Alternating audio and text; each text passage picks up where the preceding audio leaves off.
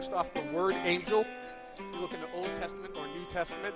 In the Old Testament, it means messenger or representative. In the New Testament, a messenger, envoy, or one who is sent. In every case, it was perceived to be a messenger, someone sent from God. And what would happen is, if you look scripturally through every instance where an angel appeared, there was an individual who would have an interaction with some huge supernatural being. They would know this is not the norm. And so they would, after the interaction, they would say, wow, this was an angel or messenger from God.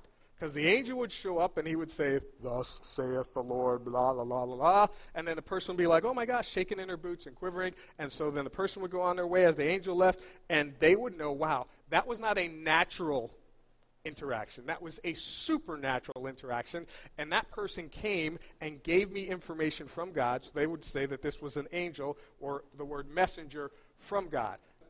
Here's the thing. First and foremost, angels are created beings. All angels. In the book of Colossians, Paul writes to the church, and he says, for by him, meaning Jesus Christ, all things were created. Everything. All things were created.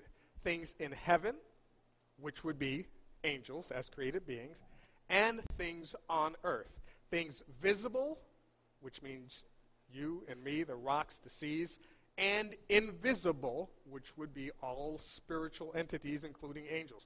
Whether thrones or powers or rulers or authorities, all things were created by him and for him. Everything was created by Jesus Christ. Angels were created by Jesus Christ. And we should never worship created things. We should worship the Creator.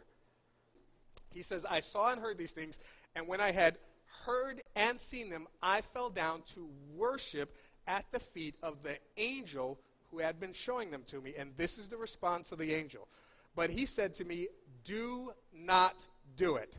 I am a fellow servant with you and with your brothers and the prophets and of all who keep the words of this book. Worship God.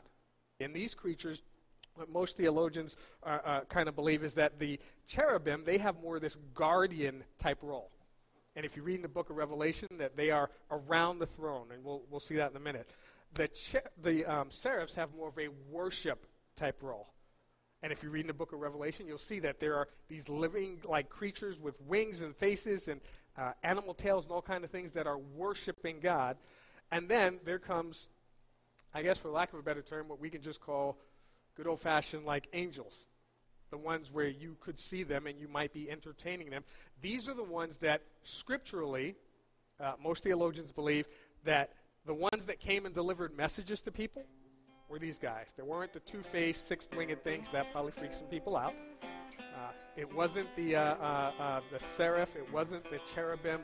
It was probably these still spiritual beings, but that could take human form.